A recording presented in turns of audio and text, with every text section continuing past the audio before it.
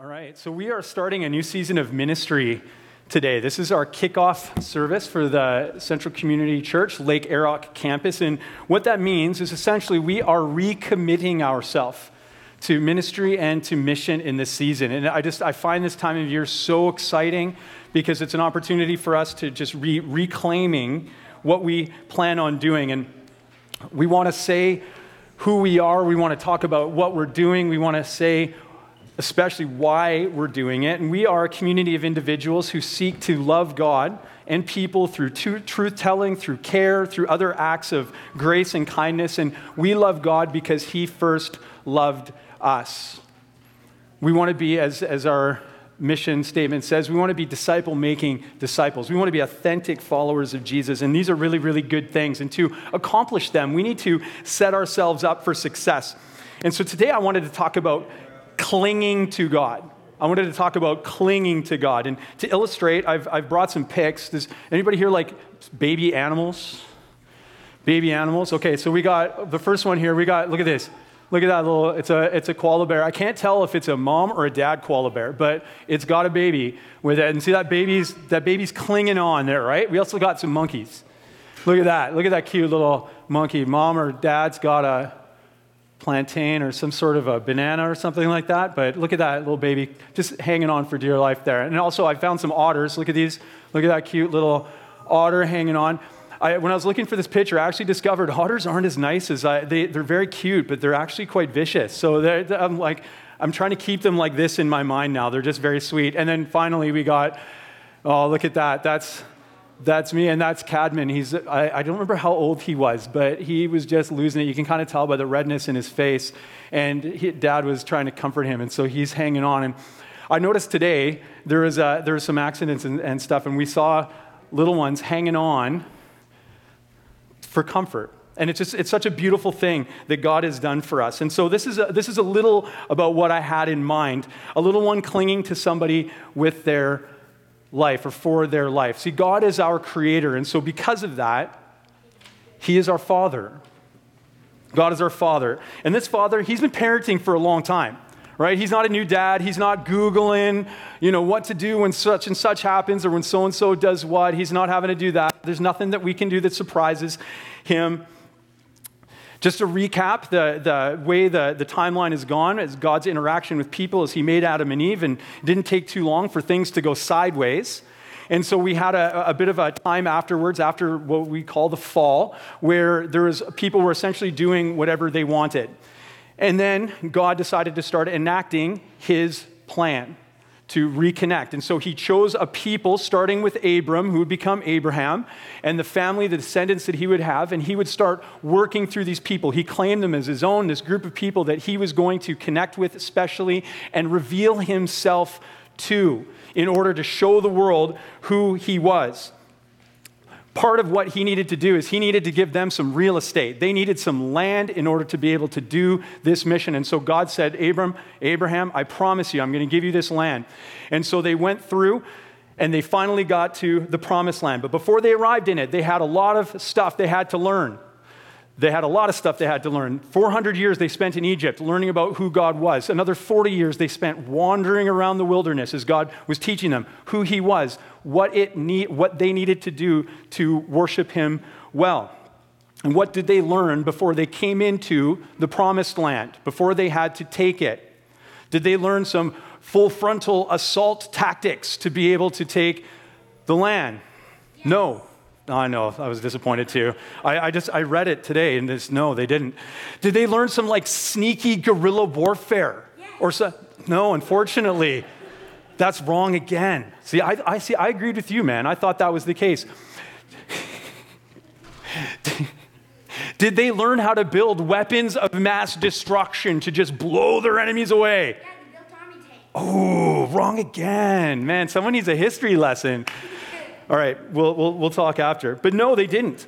How did they get there? What did they do? They got there by trusting God and by doing what He says, and then God did the heavy lifting to get them into the land.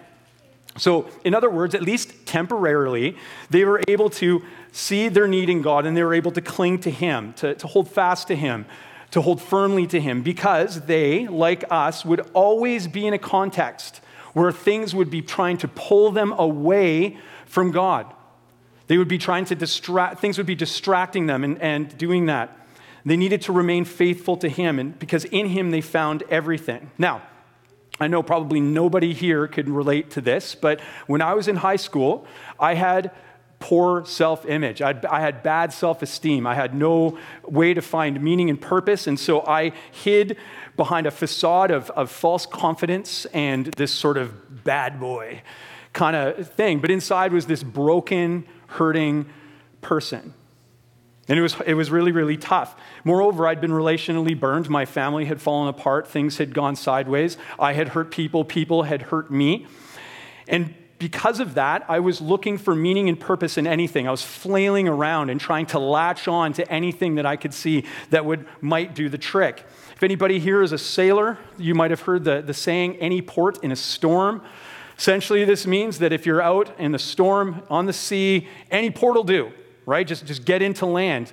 This is very bad life advice. If things are going wrong and they say, oh, just latch on to this person or just latch on to these set of circumstances, don't listen to them, because not every person and not every set of circumstances has your best intentions in mind.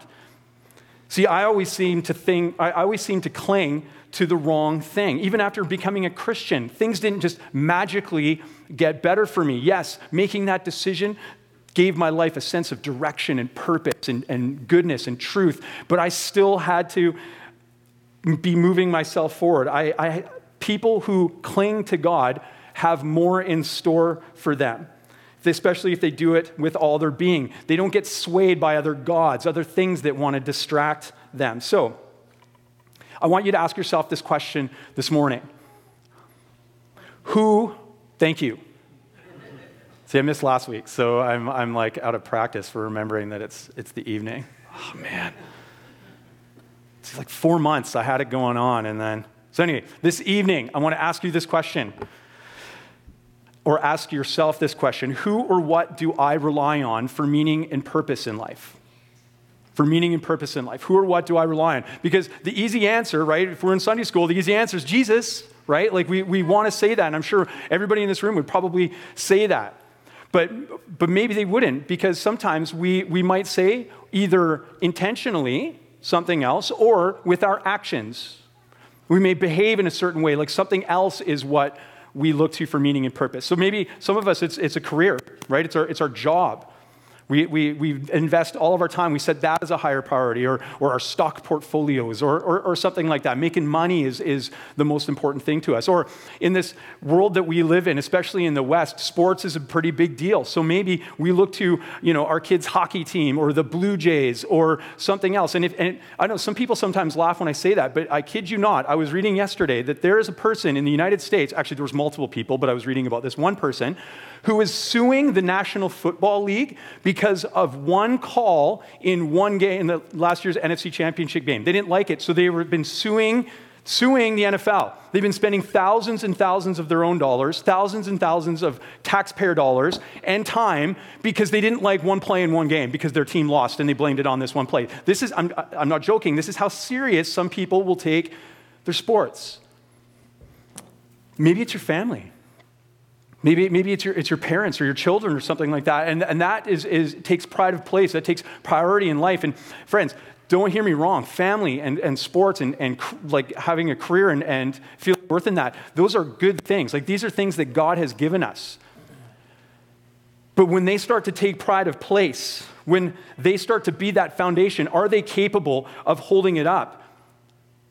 And the answer is no. These things aren't forever. They aren't eternal. They aren't powerful. These things can't and won't last forever, at least in the same way, and will surely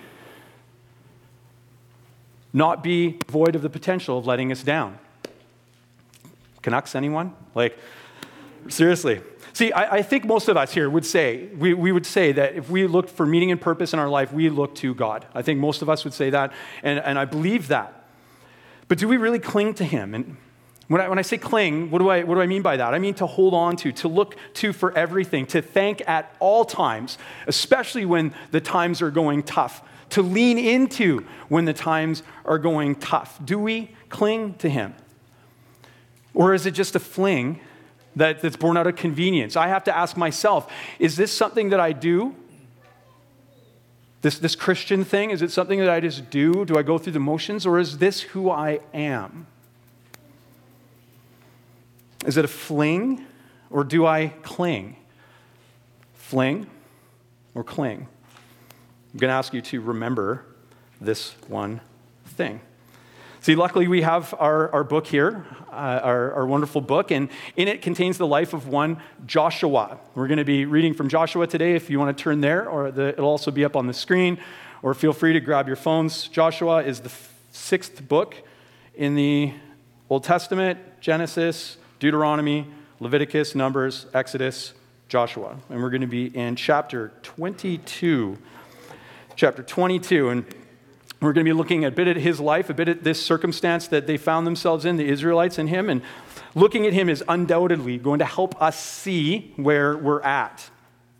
So, cool thing about Scripture is that no matter how many times we go through it, God can show us new things. God can show us different things.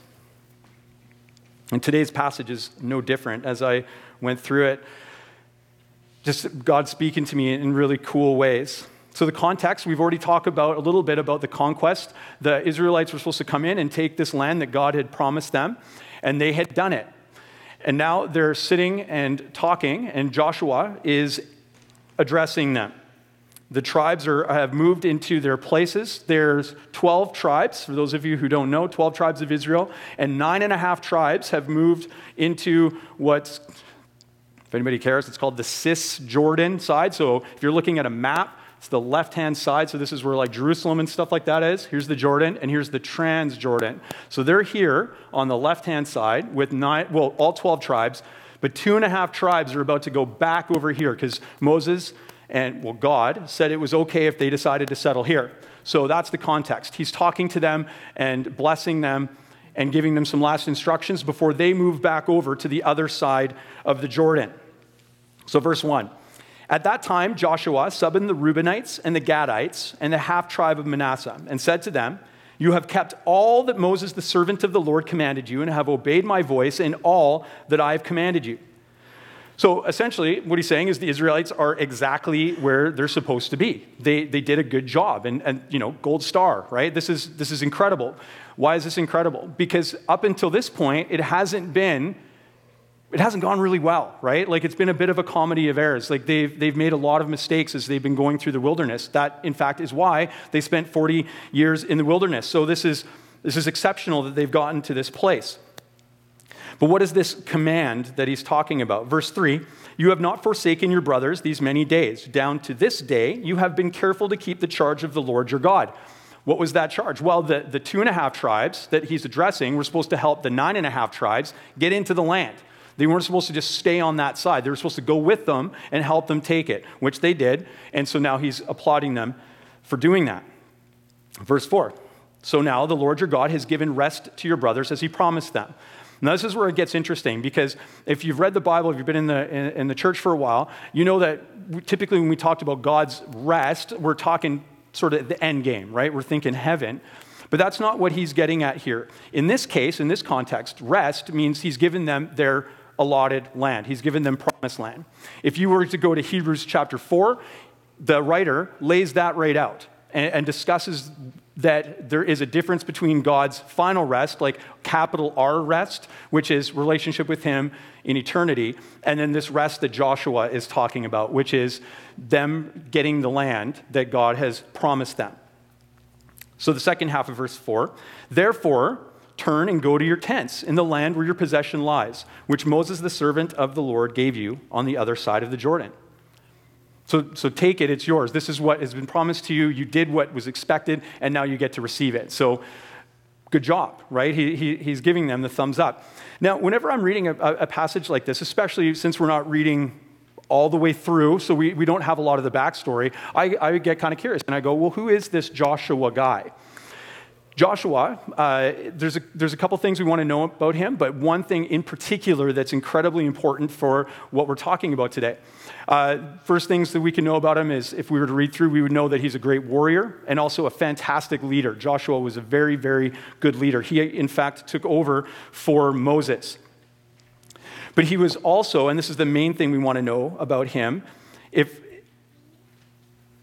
is that he trusted God. And we're going to see that everything you want to know about Joshua could be encapsulated or discovered in one scene or one series of scenes when him, another guy by the name of Caleb, and 10 other guys who no one ever remembers their name, and you're going to see why in a second, they ended up going in to check out the land. So these 12 guys went in, and they went to check it out, and they came back to report. And when they get back, the 10 guys go, "No, we don't want to go into this place. There's giants, there's these huge people, and they're going to whoop us if we try to go in there. Scary. No, let's just stay over here where it's safe." Caleb and Joshua, and so this started to get people riled up. Caleb and Joshua said, "No, this is the land of milk and honey, and if you don't forget, we have God on our side." In fact, Numbers 14:9, this is Joshua talking. He says, "Only do not rebel against the Lord." So he's not saying just don't take what's yours or don't be chickens or whatever. He's just saying, no, what you're doing right now is you're going to rebel against the Lord if you do this. He says, "Do not rebel against him and do not fear the people of the land, for they are bread for us. We'll eat them for breakfast." Right? Like that's what he's essentially saying. Their protection is removed from them and the Lord is with us. Do not fear them. See, violence aside, right? We're good Mennonites here. He trusted the Lord. He trusted God for this. He looked to him for everything. And this, friend, like he clung to them. This is Joshua's story. This is his legacy. And as we think about this season that we're in and what we're about to go into, this could be your story too. This can be all of our stories as we think about what God can do in us and through us if we have that same courage. What would the world look like if we all clung to God like that and looked to him for our needs?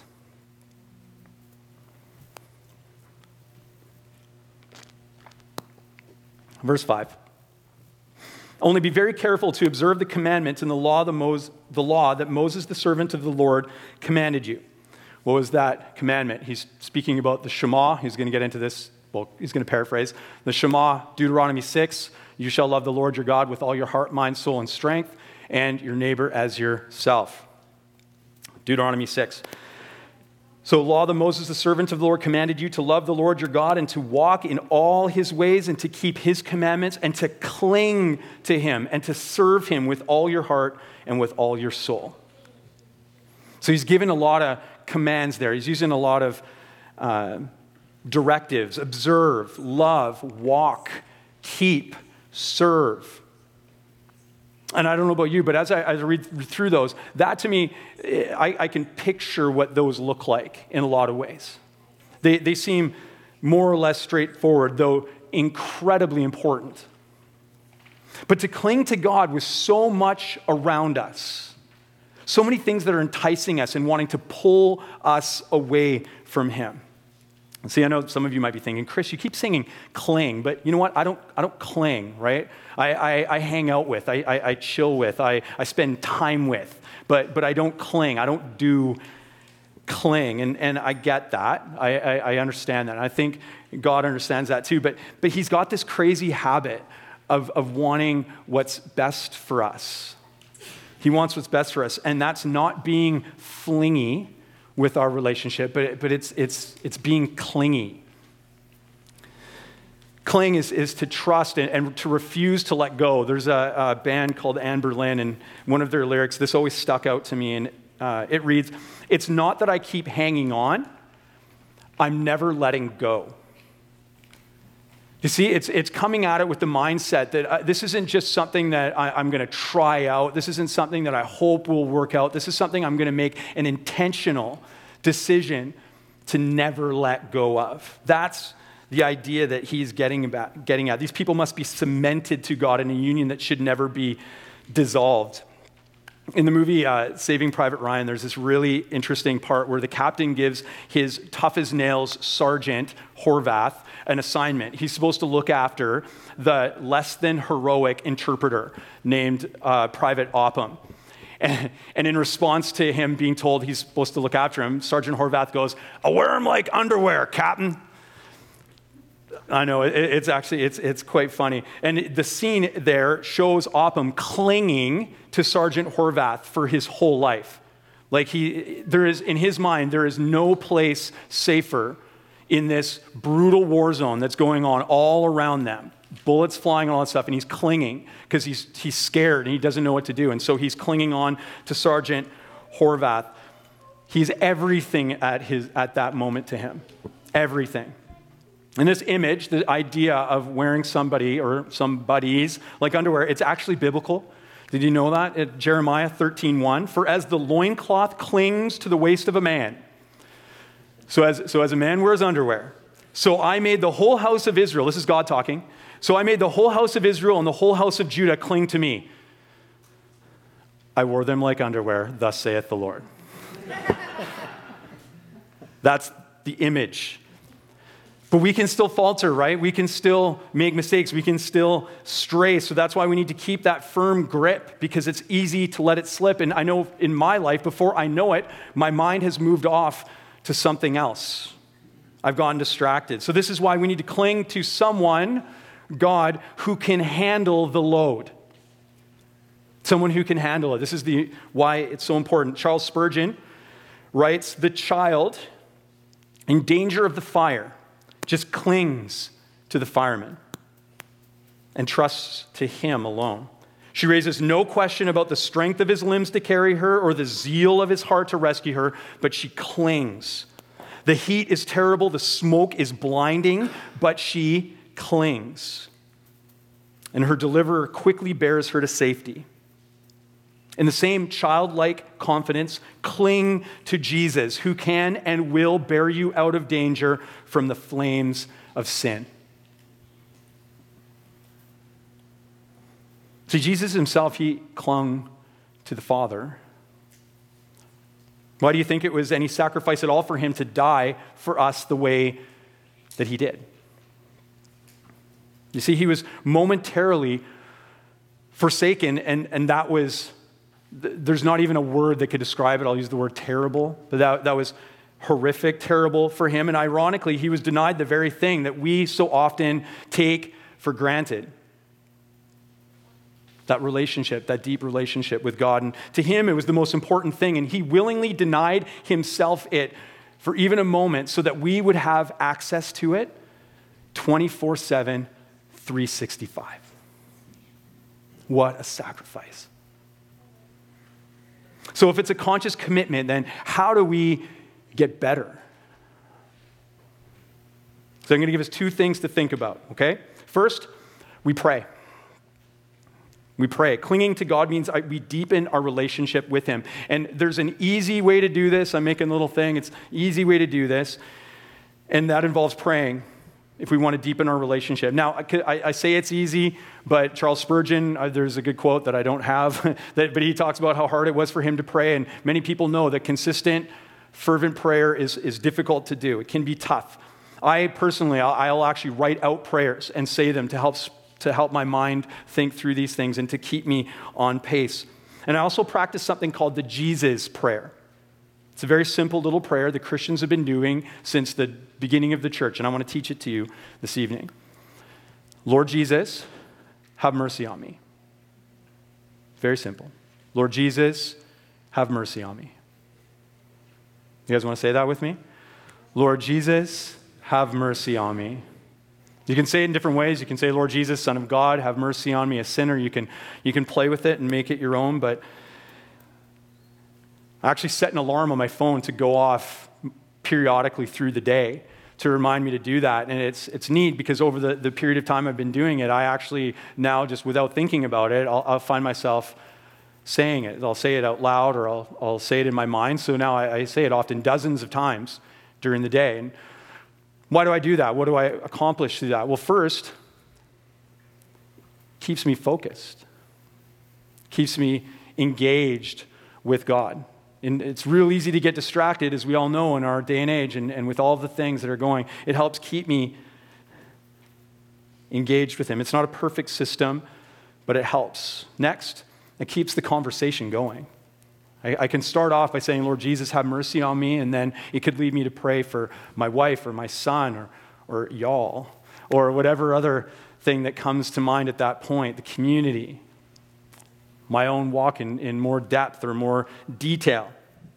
And finally, when I ask for mercy, it reminds me that I need God's mercy. I am a sinner saved by grace, and I still mess up every day, and I need to remind that. It keeps me, it's supposed to keep me humble. I don't know. Pride is a difficult thing, right? But I know I need God's forgiveness. So we pray. The other thing we can do is love God and serve him.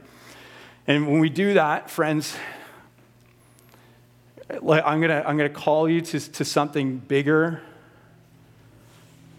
and something more sacrificial. We want to give until it hurts. There's this little boy. His name is Jermaine Bell. He's going to be celebrating his 7th birthday tomorrow. He's 6 today. He'll be 7 tomorrow. And he wanted nothing more. He lives in South Carolina in the United States. He wanted nothing more than go to Disney World for his birthday in Florida. So he'd been saving up his money. But then Hurricane Dorian, I don't know if you've heard, pretty big deal going on right now. People are displaced. Hurricane Dorian happened. And this is what he said. He goes, the people that are traveling to go places, I wanted them to have some food to eat so they can enjoy the ride to the place that they're going to stay at. So he took all of his Disney World money, every cent of it, his vacation money, and he traded it in for hot dogs and water and chips.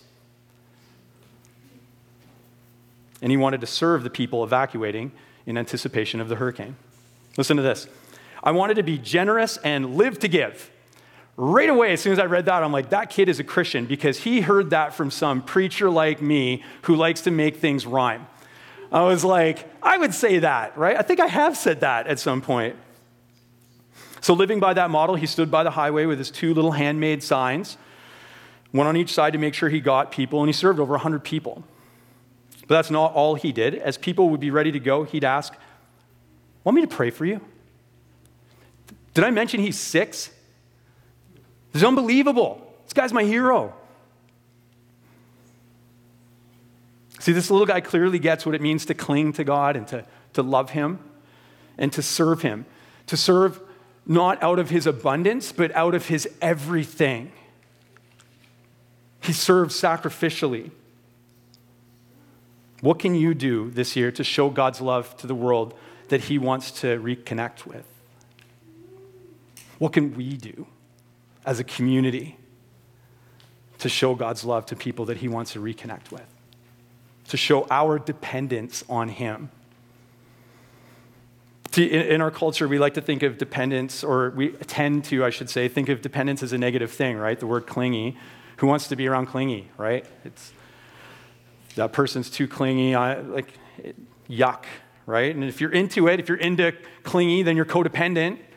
You don't win there. And especially when we live in the West, in our individualistic culture, we can end up putting this on a relationship with God, and we can start to say, God, we not say it, we can act like it. God, we don't need you, right? We got this, right? Like we can work this out.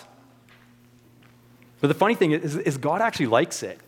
He likes that dependence, not because he's codependent, but because he's just so invested in humanity that he's willing to walk closely with us in order to give us the best chance to succeed, like a good father, like we're his children.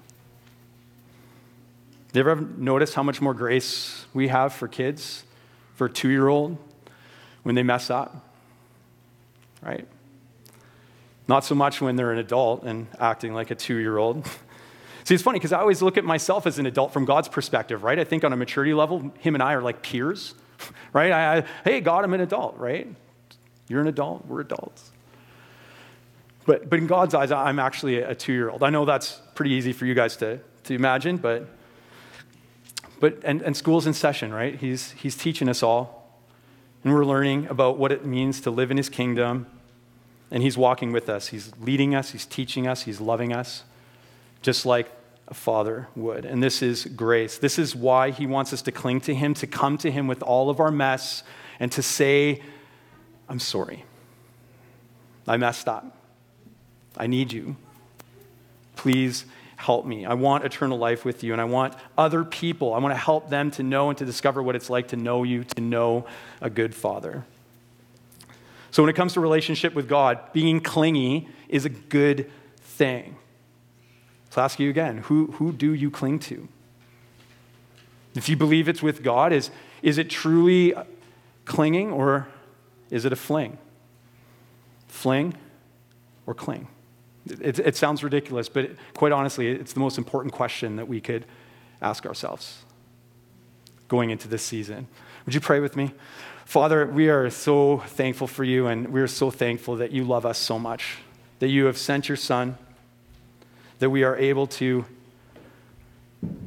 engage with you, to be in relationship with you, to be loved by you, to love you, to show your love to other people. And Father, as we are re-entering into this season, we ask that you bless us in it.